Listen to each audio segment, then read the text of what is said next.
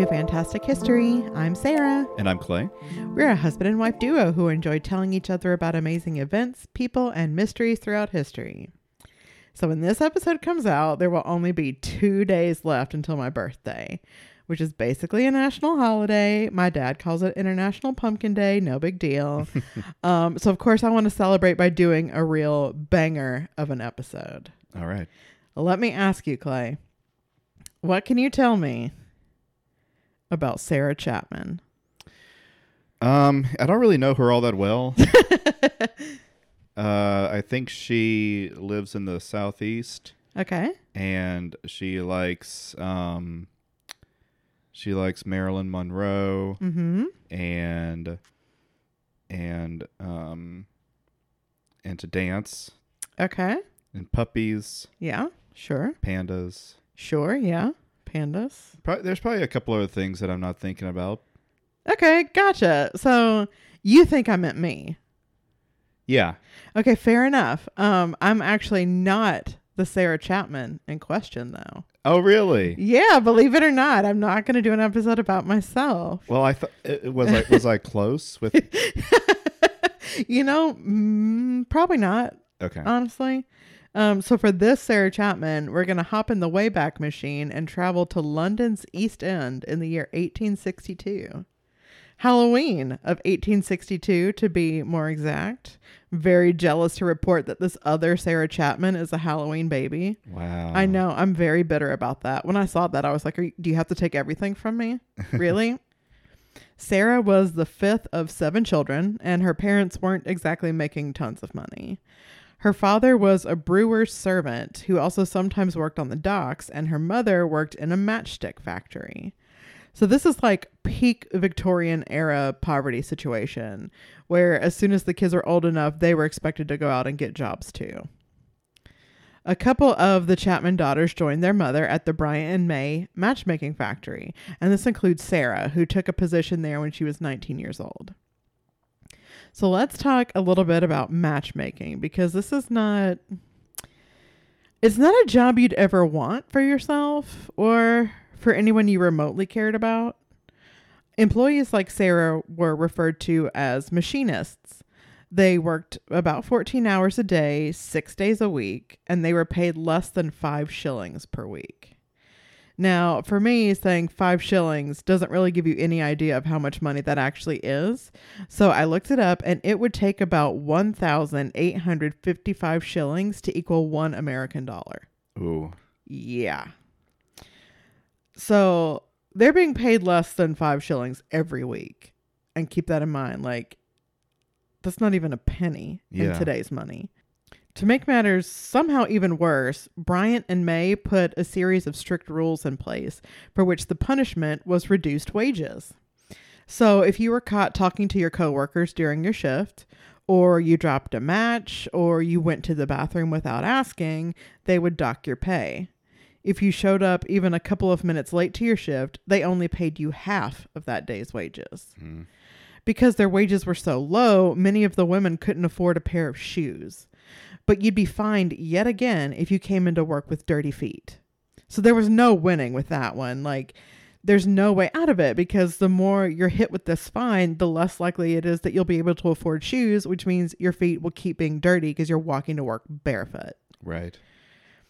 Now, if you think that's bad, though, strap in, because these women developed some truly heinous health issues from handling the phosphorus used to make the match heads and from breathing in the fumes that it caused. Employees also had to eat their lunch in the building, which led to their food being contaminated by the phosphorus as well. Oh, no. Yeah. So because of this, they would develop stuff like jaundice, hair loss, and a very specific type of bone cancer that at the time was referred to as phossy jaw because it was caused by phosphorus. Mm-hmm. If you developed phossy jaw, the affected side of your face would turn green at first and then black, all the while leaking a foul-smelling pus. Ugh. Phossy jaw often caused brain damage, and it was always fatal. Miserable. Yeah. And for this, you're making 5 shillings a week at most. So it was for this reason that the use of phosphorus had been banned in countries like the US and Sweden at this point. But despite all the evidence of how dangerous it was, the British government pretty much just shrugged and said they didn't want to interfere with free trade. Sorry? Like, that's... Are you kidding me? Yeah, that's pretty shitty, but not entirely surprising. Unfortunately, no, it is not. So enter the Fabian Society.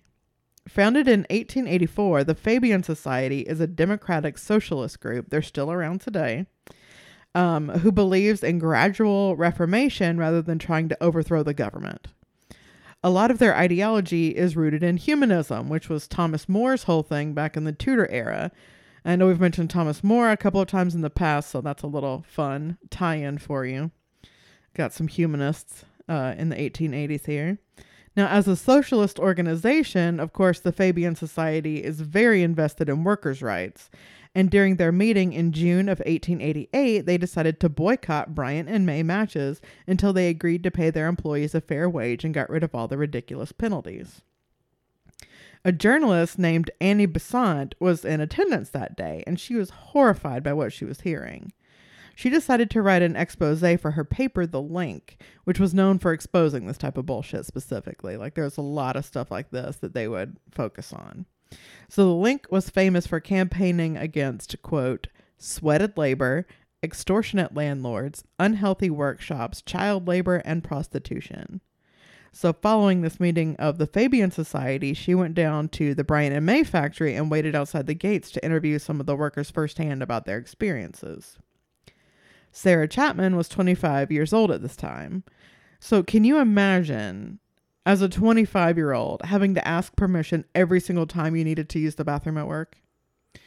It's pretty humiliating, although I'm sure... I mean, a lot of those rules are very ridiculous, but like the bathroom rule, I know is still in effect in places here in the United States. That is disgusting. Like, that's horrible. I'm an adult and I have to, like, raise my hand and wait for the teacher to give me a hall pass? Are you serious? Yeah, but usually it doesn't result in garnished wages on the first offense. Right.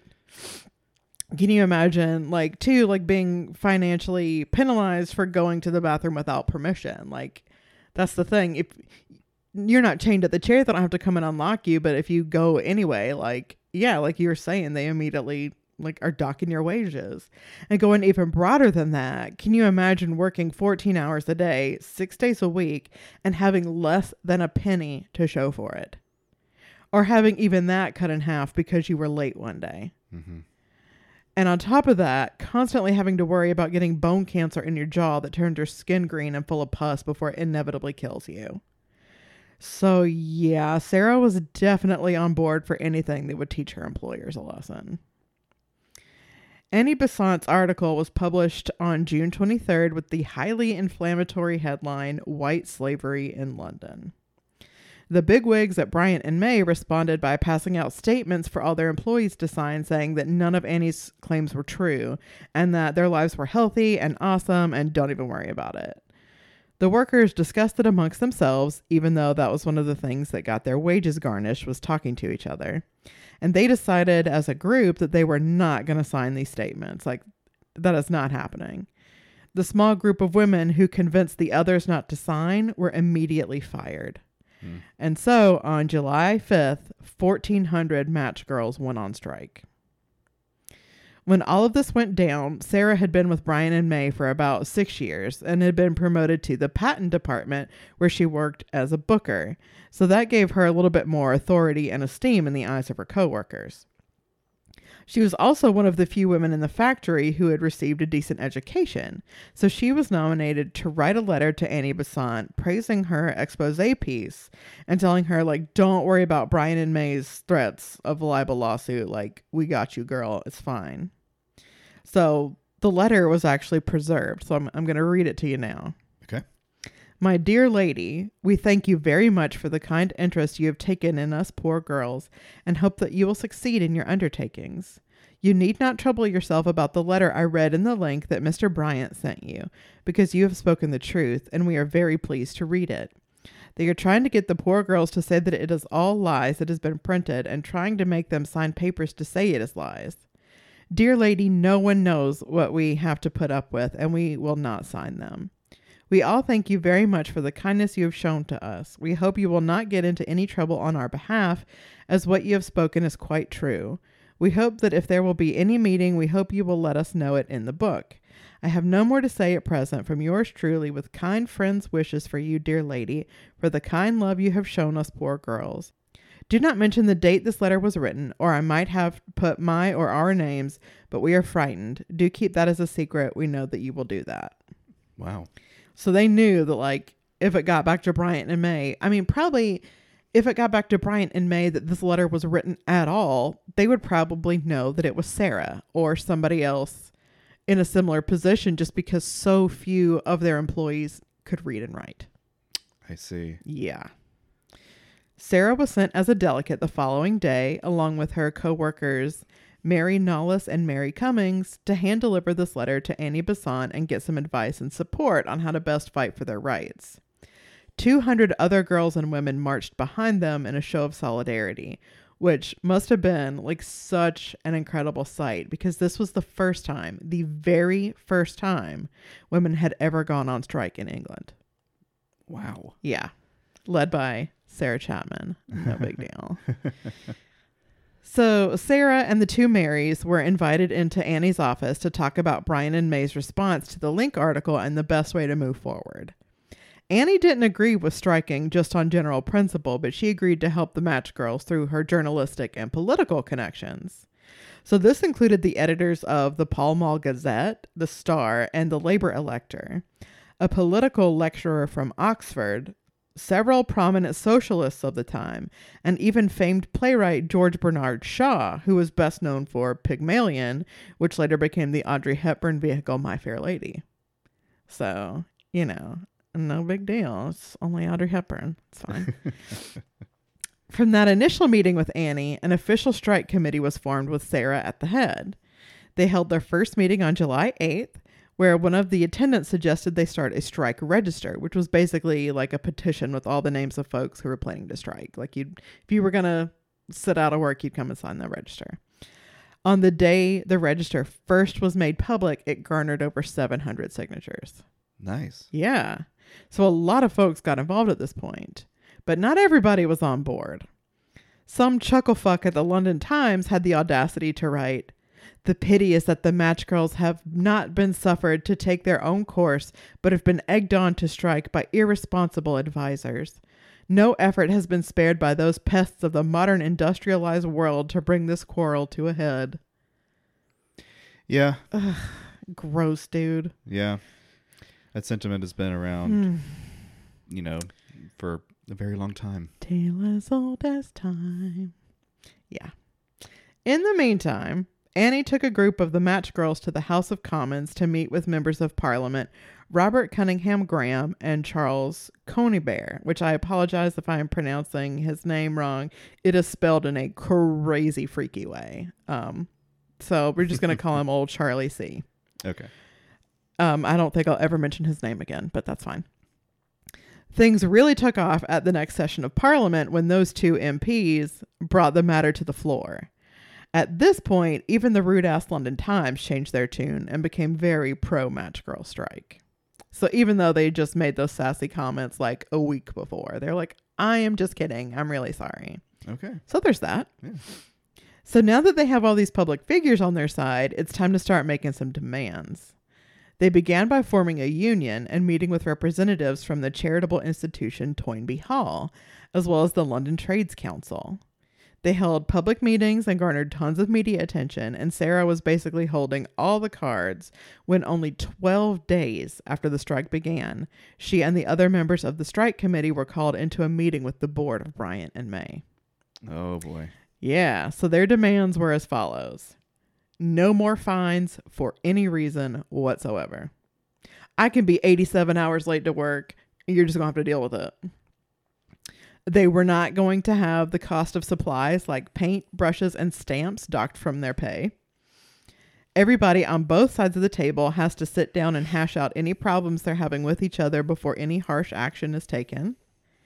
Everyone who was fired at the start of all this has to be reinstated. Bryant and May have to allow their employees to form a union, and Bryant and May have to provide an actual break room for people to eat their meals without their food getting contaminated. There were also a couple of like other things on the list related to pay that I don't have any context for, because like the units of money just like are not modern and make no sense to me. Like a halfpenny and like all this, like, sorry to like old timey British people, I don't understand your money. So that's okay. Just understand that was part of the negotiations. Right. Bryant and May caved immediately. They didn't have to do like a second round of negotiations or anything. They agreed to all of the union's demands. Hey. 12 days the strike lasted, and they were like, okay, sorry, fine. Have it your way. Like, amazing result. So the Union of Women Matchmakers was the largest women's union in England from the time of its first enrollment on August 4th, 1888, when a whopping 468 women and girls signed up. Sarah was elected president and became their official representative in the International Trades Union Congress. Not long after, they decided to be inclusive of all genders and changed their name to the Matchmakers Union. About a year or so later, there was another massive strike amongst dock workers, the aptly named Great Dock Strike. A lot of the husbands, fathers, and brothers of the Matchgirls just so happened to be dock workers. And you may remember me mentioning that Sarah's father was a part-time dock worker. Yeah. So, I mean, even within her household, you know, they have relatives who are dock workers. So it's kind of easy to see where the dock workers got this idea that going on strike would solve their problems. These two strikes are credited with the formation and growth of the labor movement in the UK, ultimately leading to the establishment of the Labour Party, which is still a major political party in England to this day. It sure is. As for Sarah, she continued to work at Bryant and May as a booker until her marriage in December of 1891 to a cabinet maker named Charles Dearman. Sarah and Charles had 6 children and lived the rest of their lives in London's East End. Though Charles died a little on the young side, Sarah lived to be 83 years old before dying of lung cancer in 1945. Wow. Yeah. Well, so she avoided the that horrible Fossey jaw. Fossey jaw, yeah. I mean, she did still end up with cancer. So, I mean, there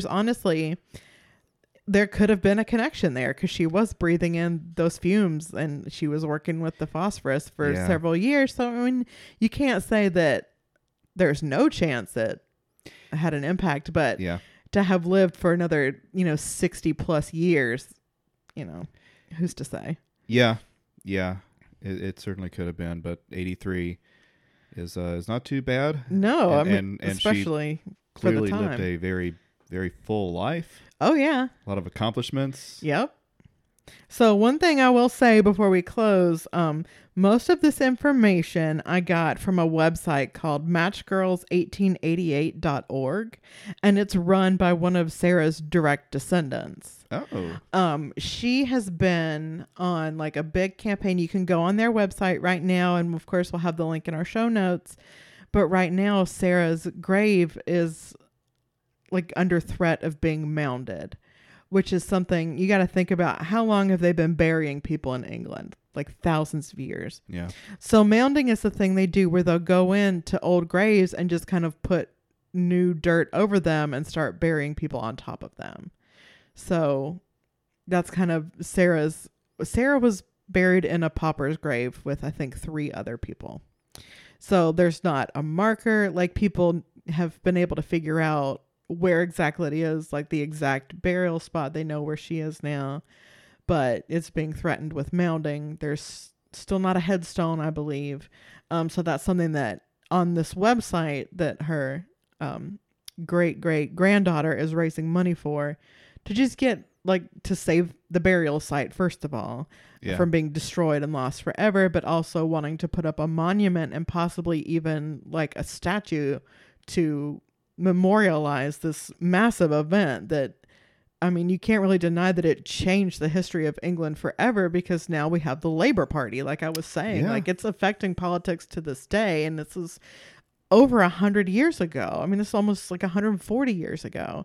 So definitely something worth remembering. So if you are able to, go check out the site, throw a little bit of money her way. to kind of get this taken care of. Also on the site, she has, petitions that you can sign for free, just, to save Sarah's grave, to, lobby for getting statues, some kind of marker put up to honor these women that, changed the whole entire history of England. So, just a little something you can do if you enjoyed that story. Yeah, it's really cool. Yeah, it is. And you know what else, honey? What? Another thing you can do if you enjoyed this story. Yeah? You can like and subscribe to us on whatever podcast platform you use. Good idea. Yeah, you can also check us out on Instagram and Twitter. We're at FantasticHPod on both. You can also shoot us a message at fantastichistorypod@gmail.com if you know of any amazing events, people, and mysteries throughout history that you'd like us to cover on the show, or if you just want to say hi. Until next time. Bye.